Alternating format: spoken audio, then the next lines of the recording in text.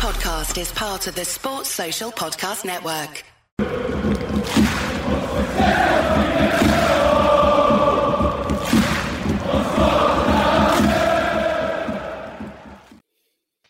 Hello everyone, and welcome along to the latest edition of the Monday Night TII Live Bulletin. My name is Craig Dennett and I'm your host this evening, as I'm joined by Ross Chalmers. How you doing, Ross? Yeah, I'm not too bad, Craig. Thanks for having me. Looking forward to this tonight. Absolutely. I think it's safe to say there's plenty to discuss. And we're also joined by Jock. How you doing, Jock? Evening. Not too bad. Yourself? Yes, good. Thank you. And before we get stuck into everything, we'll say good evening. It's good morning where he is. To Shug, I believe, won a bronze medal in the World Curling Championships over the weekend. So a huge well done to Shug from everyone at TII. And that's the final compliment you'll ever hear me give him. So take it while you get it, Shug.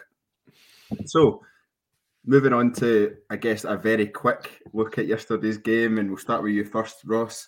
3-0 win yesterday over Raith Rovers in the Scottish Cup quarter-final. Safe to say it wasn't our best performance that we've had. What are your overall thoughts on the game looking back? Yeah, it's a bit of an Ibrox performance under Michael Beale so far, hasn't it? That the team find it difficult to find that level they've managed to show away from home, and especially over a 90-minute period. I'm not really surprised by the game yesterday because we've seen this all before. You know, when a team comes and part 10 men behind the ball, it's very difficult to really get that kind of flow of the game that this Rangers team wants. So overall, for me, listen, I understand that we all want performance levels to maybe be at a higher threshold. But for me, it's just about getting through the next round, to be honest with you. We had that cup disappointment last week, and I think we're all still frustrated with that and angry about that. So I just want to reach that final. I just want to win that cup. So any way that we get through these rounds is fine for me. I'm not going to get too hung up on it. More minutes in the legs for guys like Nico Raskin and Todd Cantwell. It's a positive day, really, for me in terms of just get the result and just move on. Yeah, I think ultimately that's what we wanted, just into the hat for the semi-final and take it from there. It's our last real chance at a trophy this season, and absolutely we have to take it seriously. Jock, Michael Beale went with pretty much the same starting lineup as played against Hibs on Wednesday night. The only change was Lundstrom in for Jack. I get that it's different oppositions, and I get that means different types of games, especially when we're at home compared to being away. I found it quite frustrating that we didn't follow up the Hibs performance with another one that was quite as free-flowing as it was on Wednesday night. Did you share those frustrations? Yeah, I think so. I think Ross pretty much covered it there. You know, the teams come to Ibrox, they're going to park the bus, especially a team in the divisions further down. With the Hibs game was crazy because Hibs were very open, and I think that as good as we were, I think Hibs obviously tried to play a sort of brand of football as well, and we were all over them really. So we had plenty of space to attack. You don't get that at Ibrox against these teams that are going to come and park the bus. So you need to be more patient, which we were. You have to try and find different channels, different avenues to break them down. In this case, it was a set piece to get us off the mark, something that we've been struggling with for months upon months, a set piece goals. So to get one, I think it's going to be good for the confidence going forward with set pieces. And I say 3-0 at the end up. It is what it is. Like Ross says, we just need to get round in it the next round and just deal with whoever we get with in the semi-final because we need this cup going forward. Just touching on Raskin and Cantwell starting to keep in the midfield, the familiarity there. Reece touched on it last night in the podcast, saying that building that relationship, all for it, keep it going.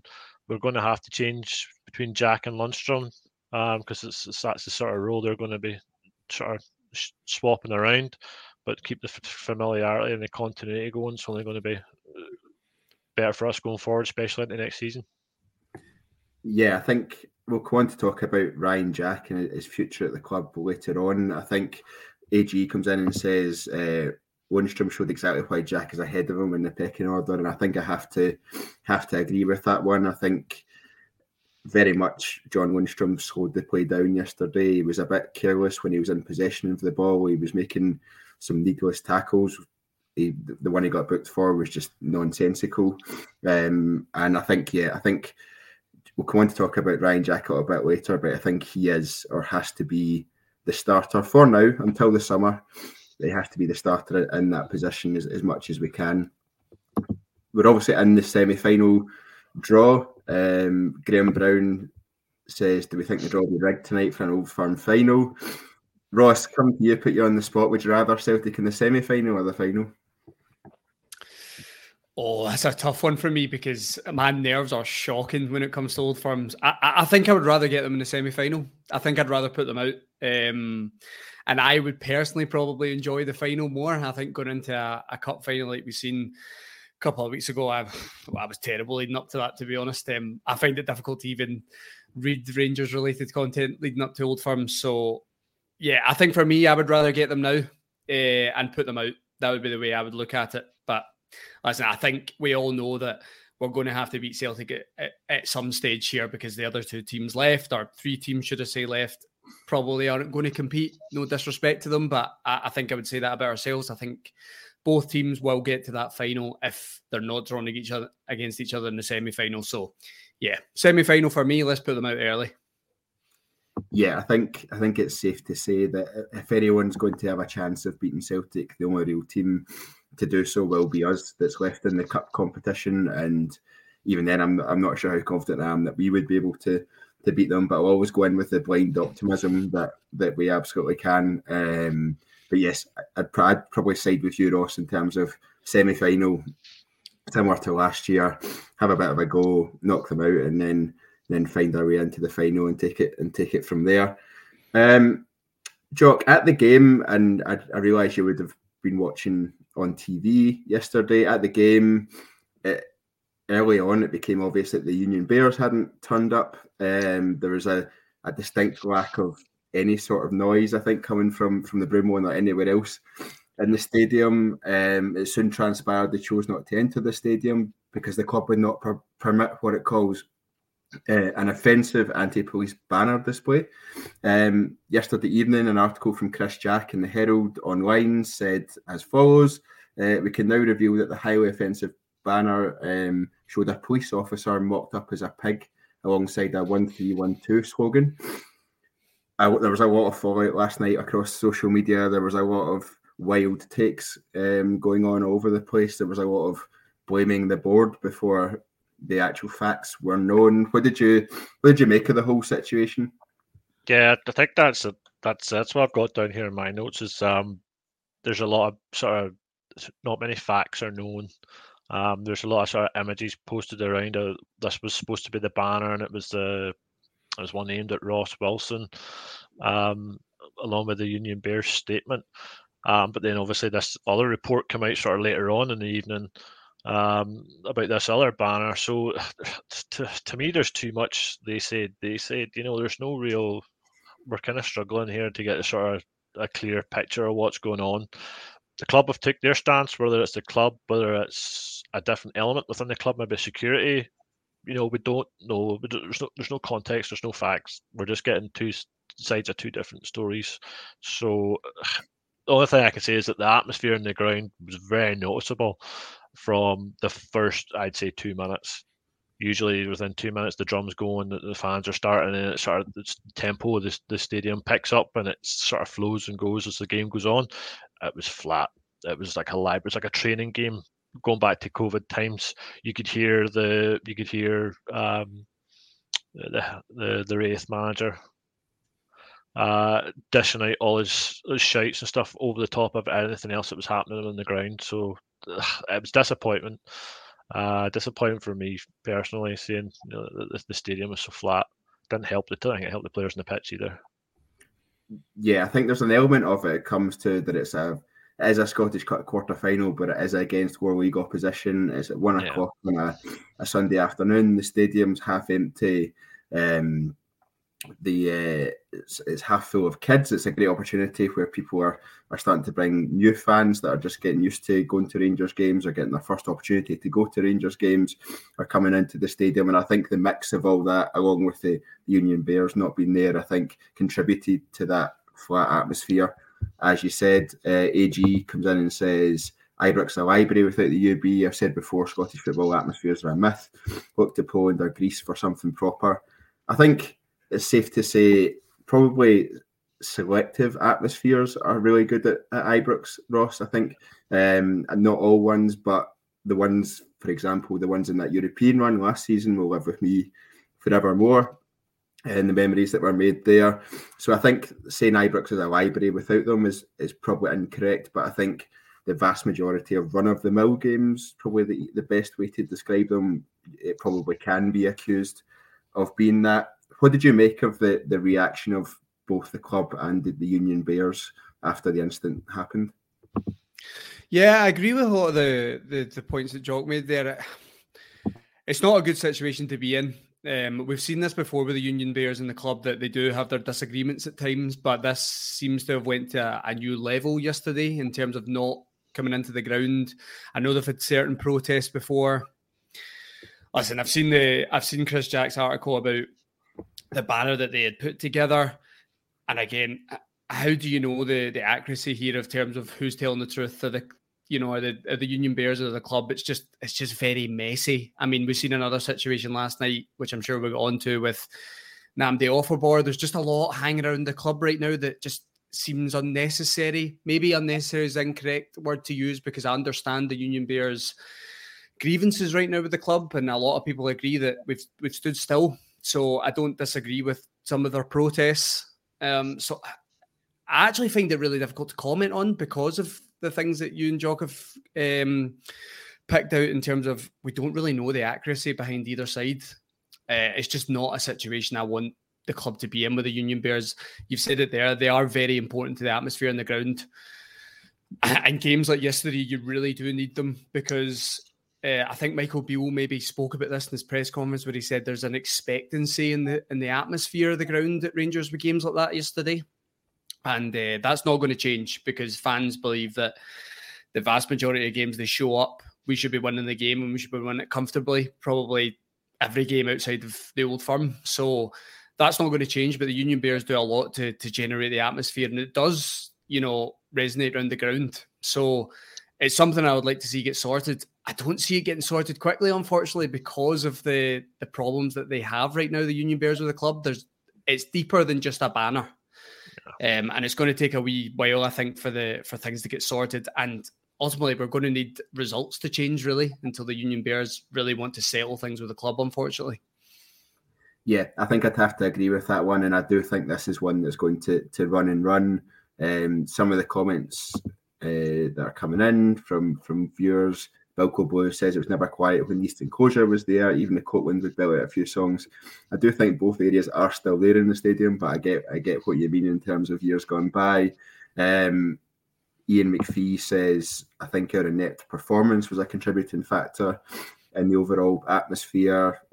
Trying Scotsman says, would safe standing help the atmosphere? I think it would.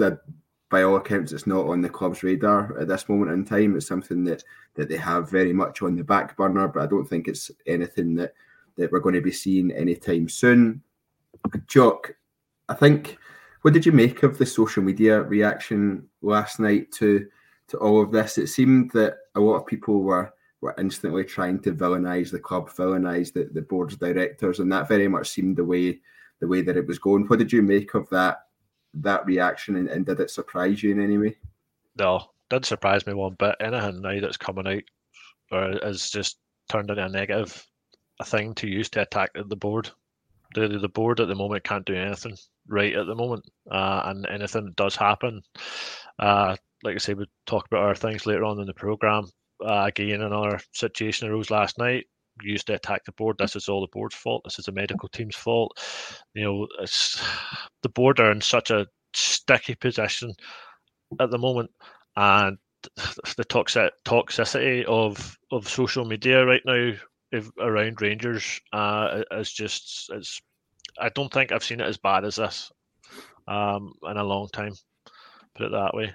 And I just, like I say, I don't know, like, the only way this gets fixed is if we start winning trophies and everything on the pitch is hunky-dory, then everything in the stands, everything's hunky-dory, and social media follows suit.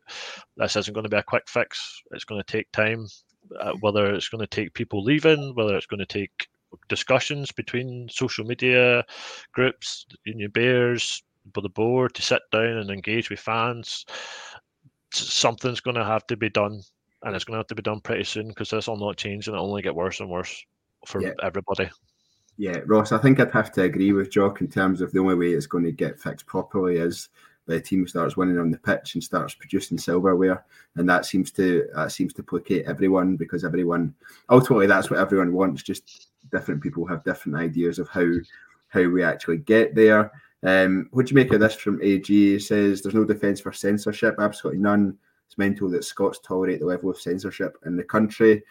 I think you think the club have to protect themselves in a way, especially if the banner is particularly offensive and they're seen to be, whether it's working with a particular group or at least approving the content a particular group are bringing into the stadium. Yeah, I find this a difficult for me to talk about, because I'm not, to be honest, the answer is I'm not sure. I think that the board have to be accepting of the criticism right now. And if there's banners coming in that are calling them out, I think Joe picked on one yesterday that I seen about Ross Wilson. I think it was director of failure or something. You know, if these banners are coming in, I think they just need to accept it. Unfortunately, the fans pay their money and they're allowed to protest against the board. We can't question that. Just to come back in something you said there around the results on the pitch, that is what matters, the results on the pitch. You know, you think, go back, even this season when we were going through good periods, you know, everyone has a care about the academy, or maybe people are starting to get interested about Edmondson House, and that people are more interested in the club when the team are winning. But see, when the team start losing, no one's interested. No one cares about the academy. No one cares about even recruitment, to be honest with you. They'll criticise it after, but they just want the team to win first. And I think that's where we are right now. Of course, we're still picking up results under Michael Beale, but the important one, we lost. So unfortunately, the club and the board are just going to continue to receive criticism until we address that and start winning trophies again. Unfortunately, the club can't do anything about it. They can't demand a cup final next week to go and win. They need to wait for these things to come around. Do we need to earn our right to get there? But I think that is the only thing that's going to release the pressure right now, unfortunately. And the gap in the league doesn't help. If the gap was a wee bit closer, and we maybe felt there was still something to play for with these fixtures every week outside the cup competitions, you'd maybe see a wee bit less of a protest. But I think this is the problem right now. I just think fans are not happy with the direction the club are going in, and rightly so. I think there's a lot that the board can be criticised for, and yeah, they'll be continued to criticise until it's sorted, unfortunately. Yeah, I think so. I think that's a fair summary of the situation. It'll be interesting to see how it does play out over the coming weeks and months. I think the summer will be particularly interesting around that one, and what conversations take place between the club and the Union Bears. Just a message hot off the press from our famous interviewer, Tommy McIntyre, I think it's fair to say now. He wants everyone in the comments, if they do have a question for the Rangers comms team, if there's anything you would like Tommy or the TII team to ask the Rangers comms team, please fire your question into the comments and we'll take a look at them. We've got potential some content coming up with them in the near future. So if you do have any questions for the Rangers comms team that you would like to see put to them, fire them in the comments here, messages them on Twitter, and we'll pick the best ones and we'll look to take them forward if we get the chance. Jock, moving on to, I guess, Michael Beale's post-match comments yesterday. One of the most interesting ones, or one of the biggest headline makers, I think it's fair to say, was his comments on Alfredo Morelos. I'll read out his comments just now. They're quite lengthy, and I do have a cold, so apologies if I have to stop midway through. But he said, Alfredo had the shirt. He was the only striker fit, and he did very well. And I think in the last 14 games, he's got 7 goals and 5 assists. So there's the one thing. He has performed. He's training really well in the background, but I like Tony's energy, and I put Tony in midweek, and I thought him and Fashion were fantastic. He had a contrasting game today. I think he's basically saying that Cholak and Fashion Sakala did not perform particularly well yesterday, which I would have to agree with. In terms of the reports from the outside, I've not spoken to him about it. He's free to go and speak to other people. We've not spoke to him and offered him anything. We've not done anything with any of the out-of-contract players. We want to have a look and keep talking. Ryan Jackson, a place where I've said publicly I'd like him to stay, and the same with Ryan Kent. So that's above me, so you can communicate that. Alfredo's situation is slightly different. He's been in the club a long time, and I need to see a little bit more from Alfredo day in, day out. I think when he's played and the team has needed him, he's fine, but I want more energy in the final third. Can he provide that? If he can, he's a better option than what he's been in the last few months. I think it's fair. I think that's fair. Everything I'm saying has been told to his face. Jock, what are your thoughts when you read those comments or heard those comments, if you read the interview online? I thought it was surprising because he's been quite open there about everything that obviously he's thinking, because he's told us that everything he's told us there now, he's told Alfredo to his face. So, and when he did say he was looking for more energy, he didn't expand on what he was looking for. What does that mean? He wants more energy. He quoted Alfredo's stats. Alfredo's stats are not bad. You know, he's got assists, he's got goals in his 14 games, as he said. So to me, I think, like, reading between the lines, I think he thinks he's away, or maybe he already knows he's away. So he's sticking with Antonio Čolak moving forward. That was my sort of take on it. Without expanding on what he means by more energy, I mean, unless he's wanting me to just run from one side of the pitch to the other up front, Alfredo's play is about holding the ball up. It's about being the focal point. You get the ball to him, and then he drops deep. He starts making passes left, right, spreading the ball about. That's always been Alfredo's game. He bullies centre backs. He bullies defenders. I'm assuming Beale's plan going forward is a different brand of football that doesn't suit Morelos, and that's why he's looking to go forward with Čolak. That was the way I took it. Yeah, I think I'd have to, in terms of wanting more energy from Alfredo Morelos, I think I'd have to wholeheartedly agree with that one. To be honest, I think when you look at the Alfredo Morelos that we saw against the likes of, say, Porto in the past, we saw away to Feyenoord, that Alfredo Morelos is the Alfredo Morelos you want. And the Alfredo Morelos we've got just now is a million miles away from that Alfredo Morelos. So albeit he's never been a man to chase from one side of the pitch to the other constantly, I think it's safe to say he could put in more effort than we are seeing at the moment. Ross, it's interesting because I think Alfredo Morelos has been an excellent servant to the club throughout his time. We signed him for £1 million. He's our all-time top European goal scorer. He's scored over 110 goals for us so far. It does feel to me, though, that his time at the club is coming to a natural end. Is that what you're kind of taking from Michael Beale's comments as well? Yeah, I think Michael Beale's demeanour yesterday, I think, was telling when he was speaking about Alfredo Morelos. I think it was the same in the press conference where he alluded to that he didn't hear of these rumours when it came to a pre-contract with Sevilla, but you know, he just didn't seem really bothered by it. I think he's maybe accepted that Alfredo Morelos is maybe speaking to his agent and trying to engineer a move out. And to be honest with you, I think it's time. I think it's time to move on from Alfredo. He's been absolutely fantastic for Rangers. You've just read out his statistics there. A great player. I mean, 2019, 2020, this guy was unbelievable for us, especially in Europe. He was bullying people at difficult away grounds in Europe. And I really think we've seen the best of Alfredo Morelos. I don't think he'll hit that level again, unfortunately. I just don't think he's dedicated enough to hit that level again.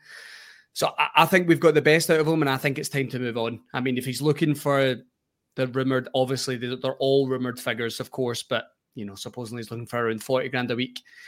The Alfredo Morelos we have right now is not worth 40 grand a week. We could be using that money smarter. So it's time to move on, I think. Me personally, it sounds a bit harsh. I'm just done with him. I'm picking and choosing when he wants to show up, when he wants to give us all. I think the rumours last summer with Sevilla, supposedly they were in from last year, I think it looks like it was true now. I think he's been rejected that move last year, and I think that's why he's chucked it early this season, unfortunately. And I just don't want a player like that anymore. There's too many lows with Alfredo Morelos. We don't get enough highs from him anymore. So, yep, it's time to thank him for everything he's done. He's been a great player for us. I'll look back at him fondly, regardless of the last couple of years. I always will look back at him fondly. But, yeah, it's time to move on now and let him go. Yeah, there's loads of comments coming in on this one. I think it's safe to say Alfredo Morelos is even becoming a bit of a polarising figure amongst the Rangers support. There's some people that absolutely love him and won't see a bad word said against him. There's other people that I think are coming at it from a bit more of a balanced perspective in terms of they've loved his contribution to the club, but his time's coming to an end. And then there's people who were never on board with Alfredo Morelos, although I think that number's probably grown as time has gone on over the past year or two. I've seen quite a lot of comments come in both here and on Twitter around disrespect being shown to Alfie by the Rangers support. Jock, would you agree that that's something that's been shown, or would you think that's a bit extreme? I think it's a bit extreme. You're always going to get some people on Twitter that are going to take the hump with him because of the way he's behaving. But but he's always been that sort of moody guy character anyway. It's a lack of effort. I think that's that if anything, he's disrespecting the fans by not putting the effort in. That at the end of the day, he's a contracted player at the football club. He has to put the effort in. We know he did struggle with sort of weight issues and stuff over years, but disrespect towards Alfie, I don't think so. He's gave us some great moments, and we've done nothing but back him. Even away at the start, whenever he was getting the daft red cards, and people were defending him left, right, and centre because he's done a hell of a lot for our club. It's just a shame that it's not going to end the way that we all sort of thought it would, with more trophies. Thanks to him, because his goal contribution over the seasons has been great, but it's just not been enough to get us over the line with trophies. Yeah, I do think one of the areas that we've not quite managed to get Alfredo Morelos is to be that consistent 20 goal a season in the league striker. I think that's potentially where something that we've missed. Obviously, his performances in Europe tend to be the ones that we remember over any others. Performances in Europe and against either of the Edinburgh teams seem to be the ones that we remember over the years. And I think it's just we really need that 20 goal plus a season striker in the league to really take us where we want to get to. And I actually think, and there will be disagreements on this, but I think especially in the last couple of seasons, our loyalty to Alfredo Morelos has held us back as a team, and the difficulty of Alfredo Morelos, a player that needs game time and consistent game time to be able to play anywhere near his best football. And I think that if we were to bring in another striker like we've seen with Cholak this year, who started absolutely on fire and is continuing to take up some of the game time that Alfredo Morelos would be expecting to get, I think we just see that Alfredo Morelos is able to offer less and less to us as a club, and I'd agree that it's probably reaching the end of that time. Bilko Blue says time to shake hands and wish Alfie all the best for his future. I think that's where I stand on it, Ross. I just seen that you drank out the biggest glass of water I've ever seen in my life. But I think on that side of things, I've seen some people on Twitter saying the fact that Alfredo Morelos, who at one stage was our biggest asset, so allowing him to now leave on a free contract is been described on Twitter as criminal mismanagement. Where do you stand on that kind of description? Oh, I hate when people go into this argument about Alfredo Morelos and that he should have been sold when that 60 million bid came in. I believe that 60 million bid came in before we won the league 55, so he was pivotal in that. And then he was crucial in the Europa League run as well. Of course, he didn't make was it the quarterfinal he was ruled out of, or did he make the first leg of that? Can't remember, but he was crucial in that run as well. I don't think we have the success that we've had. Ultimately, not enough, but I don't think we would have had the success we had without Alfredo Morelos. And it's a big risk to take if you sell a player like that. And the club clearly felt that he was worth more than 16 million. And hindsight's a wonderful thing. You can look back now and go, well, Alfredo Morelos now isn't worth 60 million, so we should have taken it. But at the time, the club felt he was. So the club took a risk. And unfortunately, it looks like it's not paid off. By the end of the day, we still signed the guy for 1 million. It's nothing really in today's market. And he's absolutely delivered for us. So I can't go on board that it's criminal mismanagement. That is recruitment. It's squad management. Sometimes you do take a bit of a risk. And if the club felt that 60 million wasn't his value, they're well entitled to hold on to him. And I think he's contributed since he's been here. I think now is just the perfect time to let him go. Of course, we always want returns for our players, but we're seeing it now with modern football. most players are running down their contracts now. Most players are running them down to move on a Bosman or on a free. They get a big, hefty sign-on fee when they move. It just seems to be the way that it's going now. It's just something we're going to have to accept. Unfortunately, we've seen it last season with Connor Goldson. He ended up staying. And we've seen it this year with Ken, Morelos, even Ryan Jack, I suppose, run down his contract. So it's just something we need to accept. But yeah, I'm not having the criminal mismanagement. Not at all. I mean, he contributed for us, and that's what we want. We want players here that are going to deliver, and he has as a whole. I just feel now is time to let him go. There's a lot of nostalgia involved when it comes to Alfredo Morelos. I think a lot of people are looking at him of that 2019-2020 Morelos, and that's fine. I think that's the way I'll look back on him when he leaves, but that's not the Alfredo Morelos now, so it's time to let him go. Yeah, it's safe to say there's plenty of comments been flying in on this one, and it's a very emotive subject, Alfredo Morelos and Rangers. M. Ward says Wilson's own goal. To be honest, Bilko Blue says we defo have had our money worth out of Alfie. Chris Cherry, fellow podder, says hindsight is a great thing. We sold Alfie for 16 million. People would criticise Ross Wilson. Curry Muncher agrees with Chris Cherry. A large majority of the fans would be raging if we had sold Morelos for 16 million at that time. We were all giving it 20 million worth plus. Jock, where do you stand on this? I guess a lot of the comments, the people are either falling on one side in which they're blaming Ross Wilson and the board for not selling him at the right price, and others are saying actually we would all have been really angry if he had been sold at that stage, especially when it was before the 55 season and Celtic were going to be going for 10 in a row, and you sell your main striker.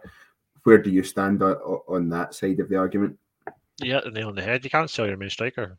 He was worth more than 16 million. 100% he was worth more than 16 million. He was scoring goals for fun in Europa League. You can't let him go until you get fair value, and that wasn't fair value, because bear in mind, I'm nearly sure the Finnish team had a percentage clause for a sell-on fee. So I think at that point that Gerrard thought we could get more from him and we could increase his value. Didn't go that way.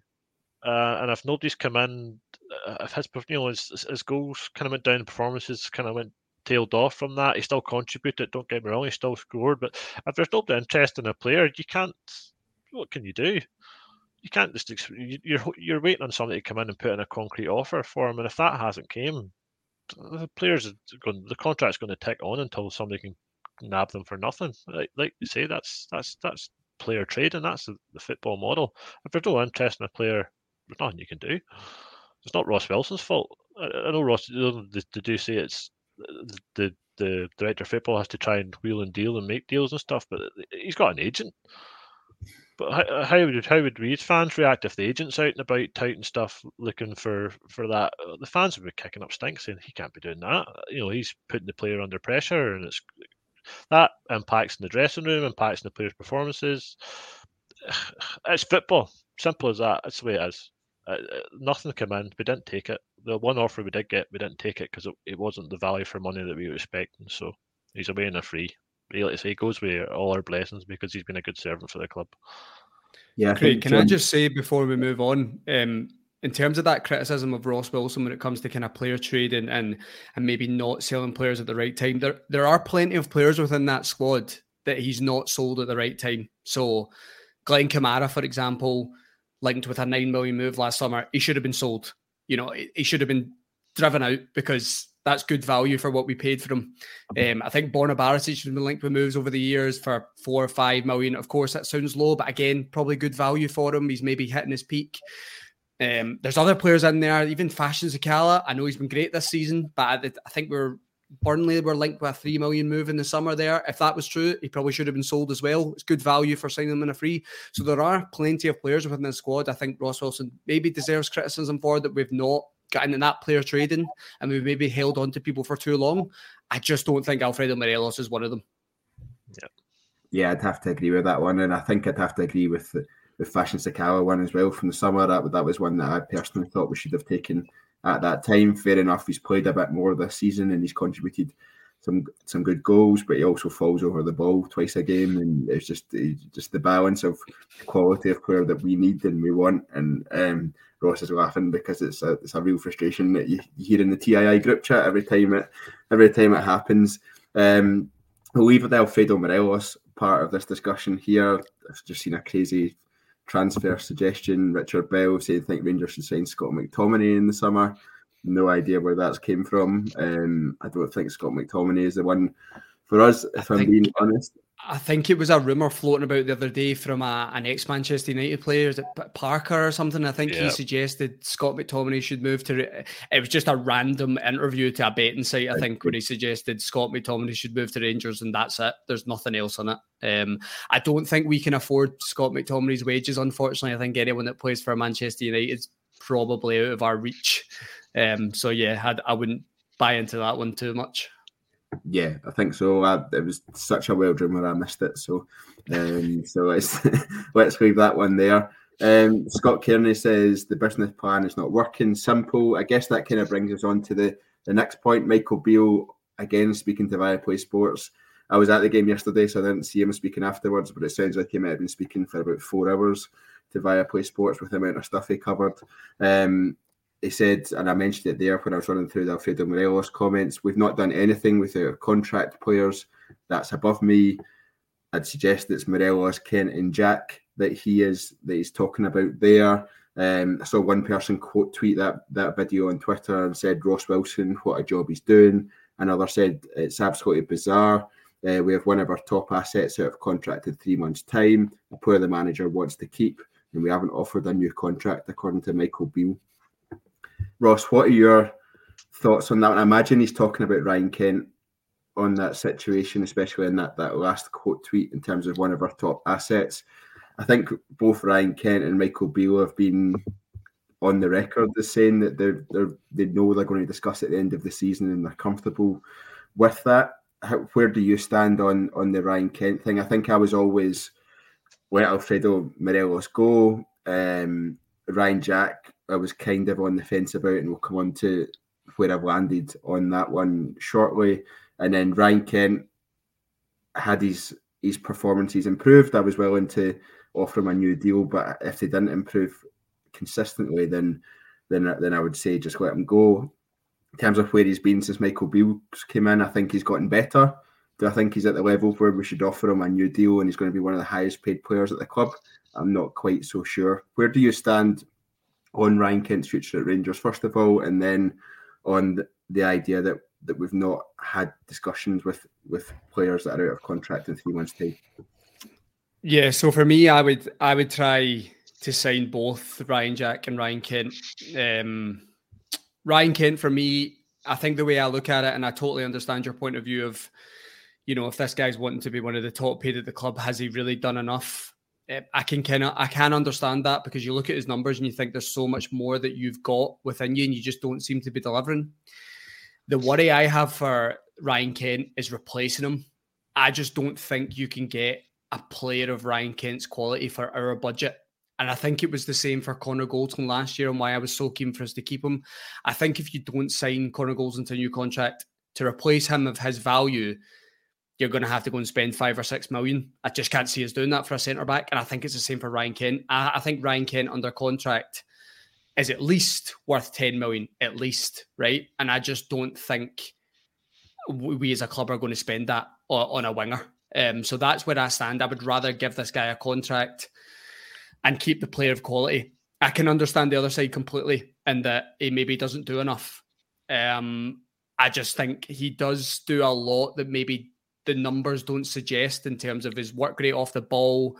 He opens a lot of space for other players. And I think you've seen the best of Ryan Kent now in that system under Beale, because I think I was saying this under Van Bronckhorst. I felt really sorry for him because he was getting played in a role that just didn't suit him. Of course, he's a winger, but he was just told to stay left and that's it. Hug the touchline, cut inside sometimes and see if you can beat 3 men and score. It's just not his game. It's never going to be his game, unfortunately. He's never going to be a clinical finisher. So for me, I would keep them both. I know you mentioned Ryan Jack briefly, but yeah, I would keep them both. As for the kind of comment from Michael Beale in the interview, I just think we get too hung up on these things sometimes. Now, this is just my own personal point of view.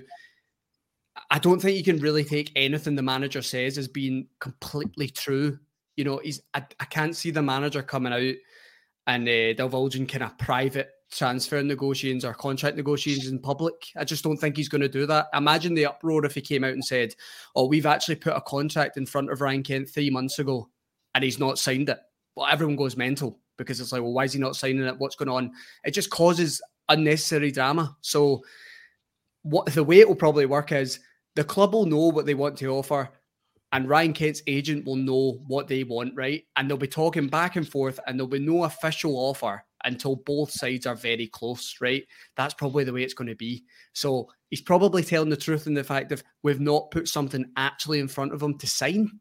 But I'm pretty sure both sides will kind of know where they stand. And I'm sure Michael Beale's been pretty clear in this. He wants the two guys to stay, right? So the club will probably be doing all they can in the background to do that. So I just think we got hung up.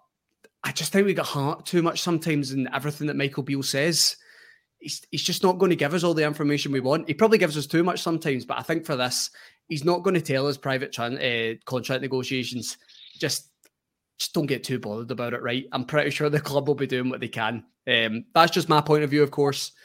But yeah, I'm not too bothered. I'm pretty sure the club will be doing everything they can to keep Ryan Kent. Yeah, there's safe to say the comments are flying in here again on this one. M Ward saying Ryan Kent's just a one. I think that's meant to say just a one trick pony. Curry Muncher going for some sort of mix of Ryan Kent and Ross Kemp. Ross Kent was $7 million. I'm pretty sure we could get as good a winger who can score for that price. RFC 72 says depends on wages with Kent, can't be around 40k a week for what he produces. JG says what quality though, 10 minutes of good play every other game, it's not worth 20 grand a week, never mind 40. Jock, where do you stand on the Ryan Kent side of things, and how comfortable are you that we are now, as we saw with Connor Goldson last season and as we're seeing with the likes of Morelos, Kent and Jack this season, allowing contracts to run until the end of the season and allowing players to enter this final 6 month period that we're in of their contracts, that they can happily speak to anyone they want? Ross said earlier, this is more and more common now. Players are running down the contract, probably be advised to run down the contract by their agent, because if they go and sign for another club, they get to split the money, bigger portion of the pie. It's just something we're going to have to get used to. I think if the contract offer had been made and it's been rejected, then we'd all be knowing about it. So nothing's, like you say, nothing's been set in stone, nothing's been offered concrete. They're guaranteed there's been discussions happening between the player's agent and the club. Doesn't necessarily mean the player's there, but the player, that's what the player has an agent for. He lets him deal with everything. This is what I want. This is what I think I want. The agent tells the player, this is what I think you can get. So to and fro until they get to an agreement, contract offers made. If they're not at an agreement, there's going to be no contract offer made. So this is the stalemate. This is where you're at. It's just you just have to wait on these things. Connor Goldson ran his down till the very last minute. Connor Goldson was getting a lot of flack at the end of last season on social media, and it actually transpired that he'd signed a contract a week or two before he even went on holiday, but he was getting grief when he went on holiday before it was announced that he'd signed the contract. And then he explained it and everybody sort of calmed down because he wanted to sit and discuss it with his family. And this is what these guys have to do. They have families to look after. So you have to take the sort of the human side of it and on board as well. Whereas fans, we just want demand. We want him signed. We want him guaranteed for the next 4 or 5 years. You could sign, Ryan Kent could sign a contract, have a stellar first 6 months next season, and they could be away. And then folk could be complaining, oh, we sold him and we've sold one of our best assets. You can't win in this situation. I think that if Ryan Kent wants to stay, he'll stay. Simple as that. I don't think he'll get to play for a bigger club than Rangers, and I say that for a majority of the players that sign for us. They'll not get any bigger than this. Yeah, I think I'd have to agree with that final point you made there. Ross, the Wolf coming in here and I guess pushing back on your suggestion that a lot of what Ryan Kent does is not seen in the numbers that he produces. He says what has Kent offered us overall this season? Very little. A replacement doesn't have to do much to be better than Kent. Kent's numbers are poor for his price tag. How would you respond to that? I feel like I'm on the spot here. I think that's fair. I think the numbers thing is always something that's been held against Ryan Kent. I think we all know that he doesn't produce enough goals and assists. What I would say is he has been quite crucial in a lot of our games this season. I can think off the top of my head. I think Hearts at home were really struggling that night. He beats three men who plays in Barisic. It cuts it back to Tillman. We win that game. I think he wins the penalty at St Mirren to get us a draw that day, and we were terrible. Lee Johnson picked him out actually after Reister Road the other night and said we could not handle him. He doesn't get his goal and he doesn't get his assist. But he was like, we couldn't handle him. We couldn't pick him up. He was creating too much space. It was just causing chaos. This is the thing for me. I just think the quality has Ryan Kent on the ball. And listen, I've seen Curry's comment there around we paid 7 million for him. I think that 7 million we paid for Ryan Kent was fully for Steven Gerrard, and that I really, really want this player. You need to get him for me, okay? I just don't see the club doing that again. I can't see Rangers paying a fee of that figure again, especially with the club pushing for kind of financial sustainability. We just don't seem to bring in enough player trading-wise yet for us to be putting out that kind of money. So, listen, I really can see both sides. I don't want it to come across that I'm so focused on Ryan Kent should stay and everyone else is wrong. I can totally buy into both sides. I just think the quality he has, our budget will not bring in a Ryan Kent. It just won't. And I think we'll really notice the difference when he goes. So for me, got to keep him.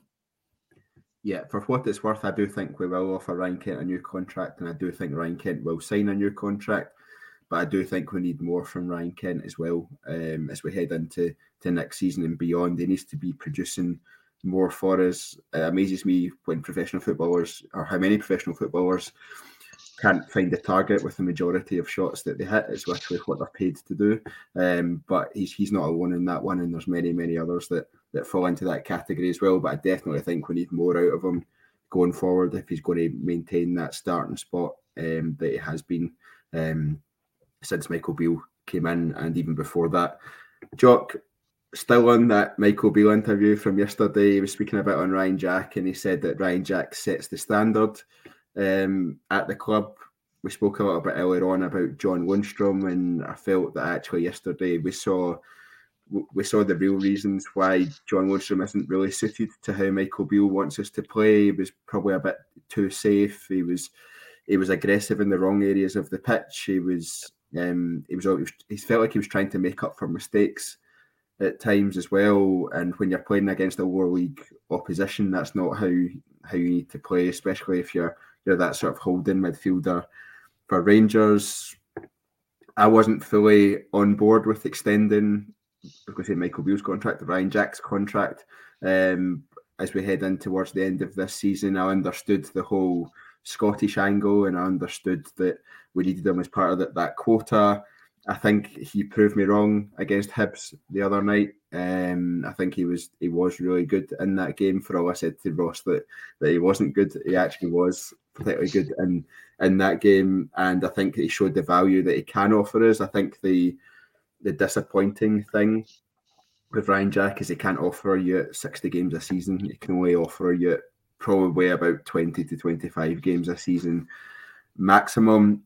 I think based on that, and based on the history of injuries that he's had while he's been at Rangers, I would offer him a new contract, but only on the expectations that he's a rotation player. He's a bit of a squad player. I wouldn't offer him as he's a key part of our central midfield, and he has to be in there every game for that to work, because I think that's just setting ourselves up for a fall. So I would offer Ryan Jack a new contract on those terms and that understanding, and I would let Kamara and John Lundstrom go in the summer and revamp that central midfield around the likes of Jack, Raskin, Cantwell, Tillman. What are your thoughts on Ryan Jack and where he fits in the squad going forward?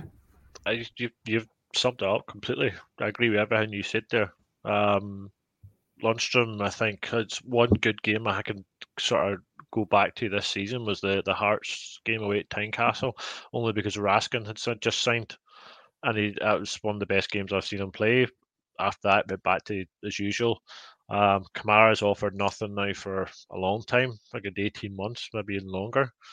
So Jack for me going forward, but under the assumption that's going to be I wrote down in my notes here maybe a reduced terms, whether that means a squad player role, because he seems to suit playing beside Raskin and Cantwell really well. He sort of solidifies them, and he gives them the option for Cantwell to go forward, because I always thought Jack was good at covering Tav, allowing Tav to sort of bomb forward. Jack fills in, and so they've been doing it for so long, it's just natural for him. So I would take Jack in a heartbeat, because especially the last, I think if you'd said to me 2 months ago, I would have said no.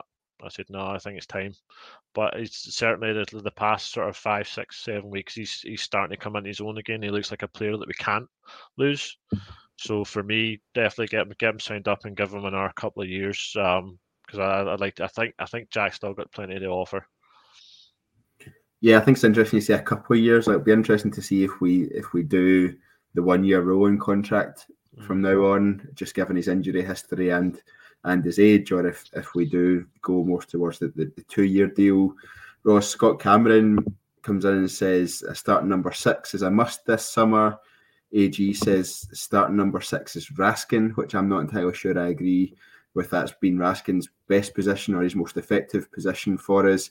And then AG follows that up with Raskin 6, Cantwell 8, Tillman 10. Where do you stand on Ryan Jack, first of all, and then looking at some of the comments as to what the midfield might look like next season? Where do you stand on that?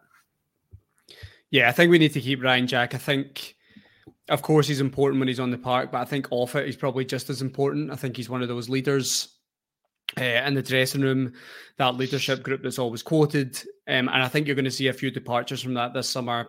We all suspect that Alan McGregor's going to retire. Stevie Davis looks unlikely that he'll maybe come back from that injury. And we're not sure about Scott Arfield at this point. There's not been a lot said about potentially renewing his contract. So I think with these guys going, I think you need to try and keep a core. And for me, Ryan Jack, we've seen enough when he's on the park that he's definitely an asset for us. He has to be managed. And I think I've seen this point on Twitter the other day that it might be a discussion with the club and Ryan Jack that if he is to stay, he potentially retires from international duty, because that seems to be a real problem for him when he goes away in international duty. He never seems to come back in a good condition for us, and it seems to take a while for him to get him back up to speed. So that might be something that's going on in the background. I'm sure Ryan Jack would like to prolong his international career for as long as possible, but it might be something the club are looking for him to get the best out of, for the club to get the best out of him. So yeah, I would keep Ryan Jack. As for the number 6 position and Nico Raskin, I'm not really sure what his best role is yet. We've seen him play as the kind of deeper one. I think we've seen that against Livingston away, and he looked really good that day.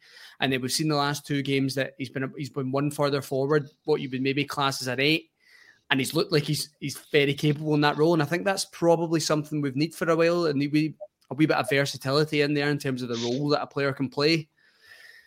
Because I think when you look at John Lundstrom to me looks like a guy, he definitely does not suit playing as a number 6. He just does not have the passing range to play that position. He slows it down too much. He's just very loose, and he doesn't really keep the tempo high, which we need. And I don't think that's a surprise that we've seen last season that John Lundstrom's best performances came in Europe. And his best performances came in Europe, in my opinion, because Rangers didn't have as much as the ball, should I say. So he was great at breaking things up. He was great at carrying the ball. And that's really what John Lundstrom's qualities are. I don't think he's great in a team that is possession dominant. And unfortunately, we are in most games. So for me, yeah, I'm fine with having John Lundstrom as a kind of rotation option as well as Ryan Jack, but I think we need someone else in there. It looks like we have good midfield options now in terms of Todd Cantwell and Nico Raskin, but I think we do need one more. What kind of role they fulfill, I'm not really sure, because for ages I remember the Rangers fans claiming for a number 8. Now it seems to be a number 6, so I'm not really sure. We'll have to wait and see, but I think he can play that role. Nico Raskin, I think he can. Yeah, Curry Muncher absolutely hating your pronunciation of Raskin there. I believe that is the correct way to say it, actually, because I suspected I was saying incorrect last week when I was on the pod, and I went and looked it up. So I believe Nico Raskin is the right way to say it, actually. So Sorry, guys. AG is absolutely agreeing with you there. I think, to be honest, I think the midfield, our starting midfield anyway, needs a full revamp in the summer, and we need to really look at how that looks and what Michael Beale wants from that midfield going forward. I don't think Michael Beale is entirely happy with how it is at this moment in time.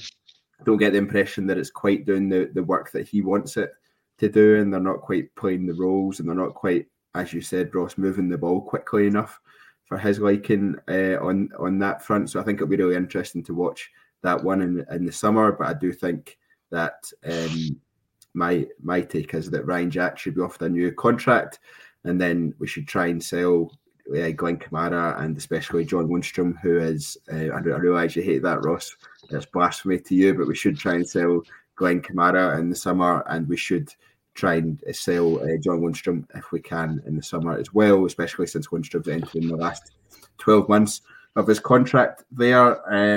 Moving on, we've got a couple more points to get to, including Nnamdi Offabor, but before we get there, John Souttar played a few more minutes yesterday, and I thought he looked quite assured, Jock, in terms of his performance. Michael Beale kind of hinted after the game, I believe, that he was considering in certain games where an opposition might be playing that sort of low block that we saw yesterday, that he might look to try a back three of Souttar, Goldson and Davies going forward, that would then allow the likes of Tavernier and going with my own wishful thinking and saying Yilmaz to push further up as part of that.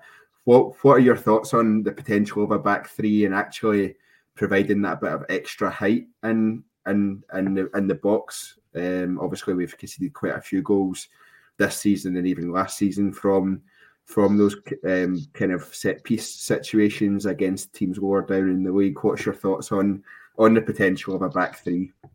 Yeah, you're talking about the height and the set piece situation. I think that's what cost us last season, wasn't it? Silly points dropped. Was goals from set pieces was Achilles' heel. It kind of started this season sort of similar under Gio, losing goals from that. The back three definitely it's exciting. It's something different. It's obviously something we've not really seen much. At Ibrox, I know Gio did sort of use it against Dortmund at Ibrox with Lundstrom sort of filling in. Definitely seemed to work that game. Definitely interesting to see. But then with playing the three centre backs at the one time, we'll probably need to bring in another one then for cover. So that probably be looking forward to that in the summer. Then as another centre back, unless Hilander's on the scene, I'd like to see Hilander back playing in a back three. I think it would suit it. But definitely Souttar's passing ability and Davies' passing ability, I think would be good, because Goldson's got that ability too. But definitely think the last since Davies come in and has been more settled in that back two, his passing ability is definitely shone through for the last wee while. So, but it's exciting. It's Beale's putting his stamp on the team as well. It's an early way of mixing things up, like you say, if we're coming up against a low block like that, we could sort of commit more players forward in attacking roles to try and break in behind that and break that down. So it's exciting. Yeah, I think so. I think it's an interesting one. It's not one that I'd really considered, to be honest. I was kind of the opinion that, okay, Michael Beale, similar to Steven Gerrard, has his way of playing, and potentially Michael Beale's a bit more agile in terms of moving that around depending on who he's playing, but still had broadly a very similar way of playing to Steven Gerrard. But it was interesting hearing him talk about that back three. Just on John Souttar, the Trying Scotsman says Souttar was very forward thinking. I hope he stays fit. Curry Muncher says, for being out for so long, he looks really physically fit and in shape. On the back three, RFC 72 says back three benefits Yilmaz and Tav as well defensively. Scott Cameron says one of the three centre-halves need to step into midfield as we dominate the ball so much. Actually, that was one thing I noticed about John Souttar yesterday, was his passing was particularly good. When he had the ball at his feet and he was fizzing balls into the forwards and into the midfield, and he was picking passes out really well. in that. And Bilko Blue says, I think it's a great way to play and get more ballers in the midfield at the same time. Ross, where do you stand on the potential of a back three? Yeah, I think it's something I'd be open to Michael Beale trying, definitely. I really like John Souttar as a player, really liked him at Hearts as well. Anytime we played against him or I watched him against any other club, I really liked him. One of my good friends is a Hearts fan and was raving about him for years, how good he was. So I really like his passing range, John Souttar. What you've just spoke about there, he can drive into midfield with the ball. I think we've seen it a few times in friendlies for us as well. He's good at that. So I think it's something that the type of player he is gives us that opportunity. And I mean, if you had John Souttar on one side and Ben Davies on the other, you've got two centre-backs that are very, very comfortable in possession. And I think that's really important in Scotland, especially for a team like us that are going to have a lot of the ball and you're maybe struggling to create from deep or you're going to need someone to create from deep. It'd be great to have a guy like John Souttar in the team. So it's definitely something I'm open to. I'm a wee bit wary of. It's a system we've not really played. These players really haven't played it. I know we played it in Europe, but it was slightly different where you had a John Lundstram dropping in from midfield and then going back into midfield and attack. So it's not really a traditional back three. So listen, it's something I'd be open to seeing, absolutely. And I totally agree with one of the comments there around James Tavernier and Ridvan Yilmaz. It would certainly suit Yilmaz because I'm sure he played in a back 3 or 5 at Besiktas.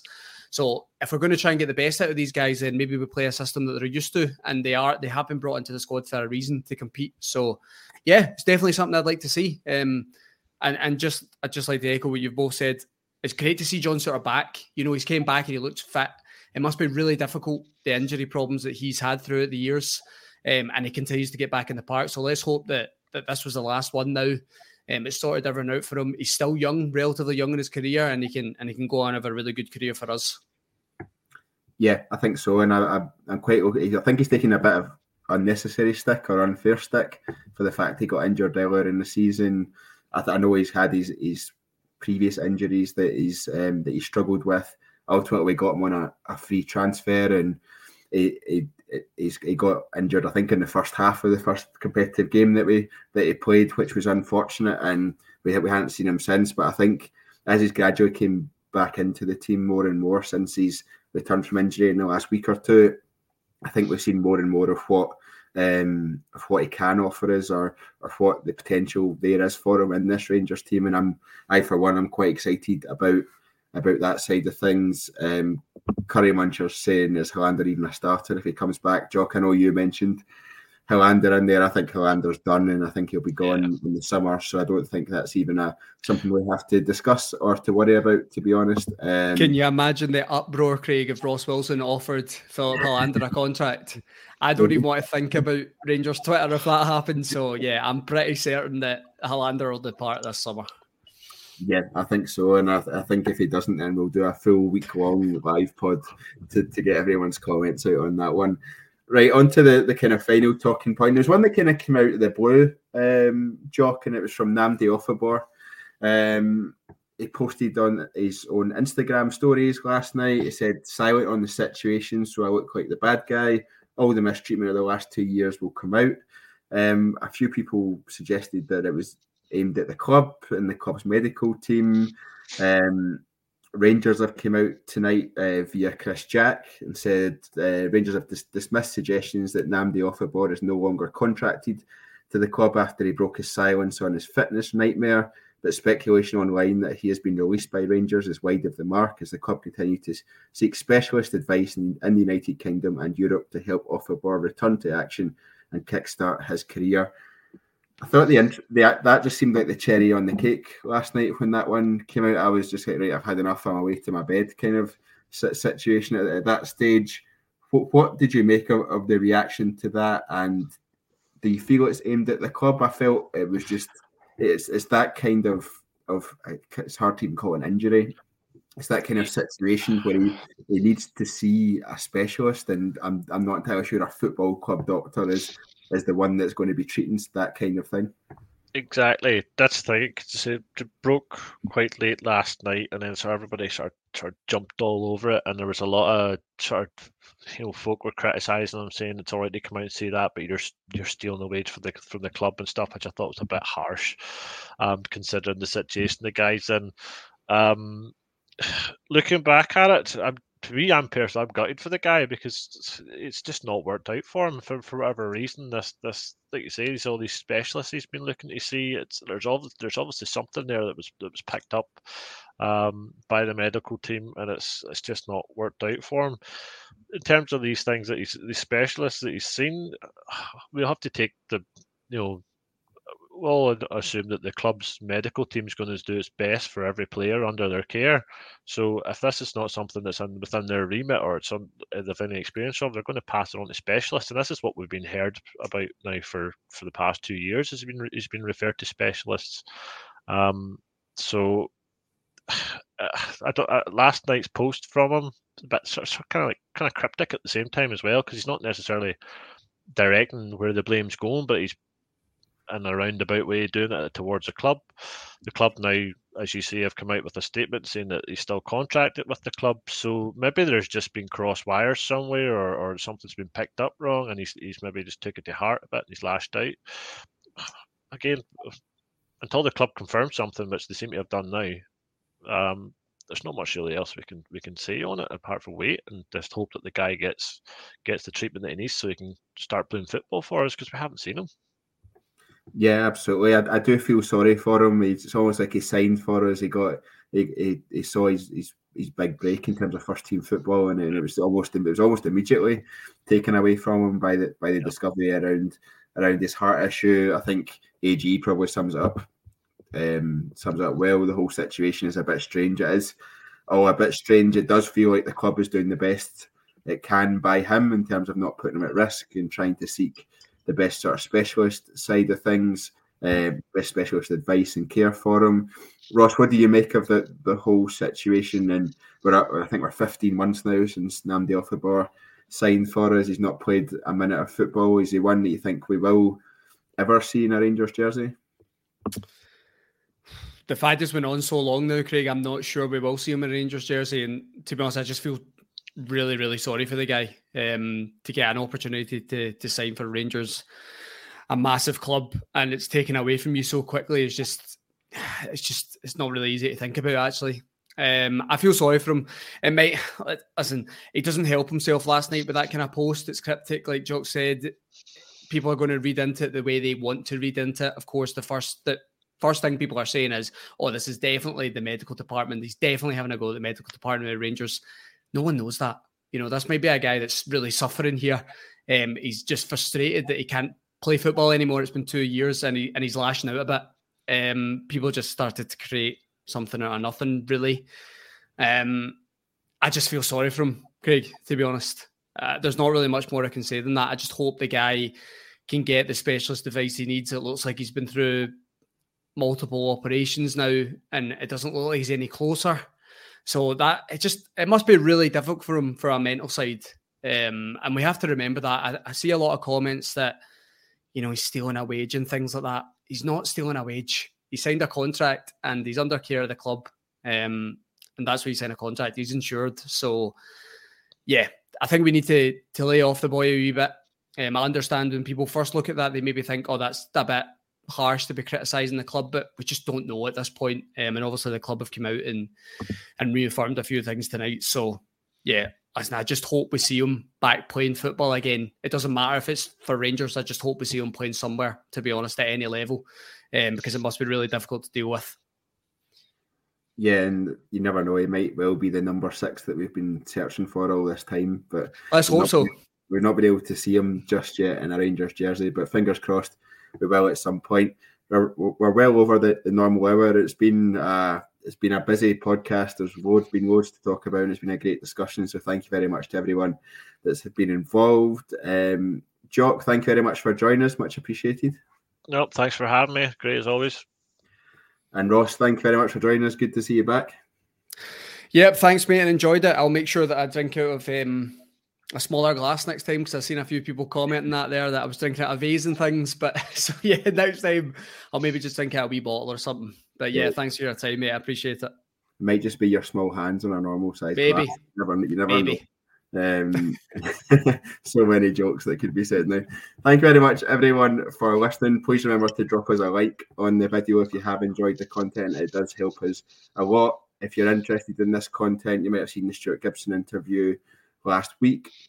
If you want to see more of that type of content, please remember to subscribe to the TII YouTube channel, toggle on those notifications, and you'll get an email every time we go live or a new video is uploaded. In terms of what we've got coming up the rest of the week, Kyle and the guys will be back on Wednesday. So then on to Saturday in Motherwell, where I think it's Kyle again is back with the post-match reaction immediately after the game, followed by our live Sunday podcast at 8 p.m, as it is every week with Scott Patterson and the team.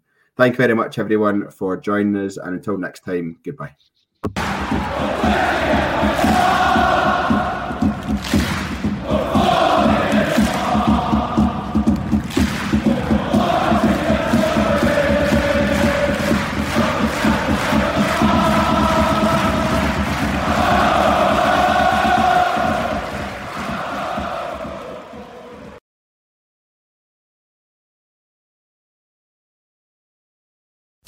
Sports Social Podcast Network.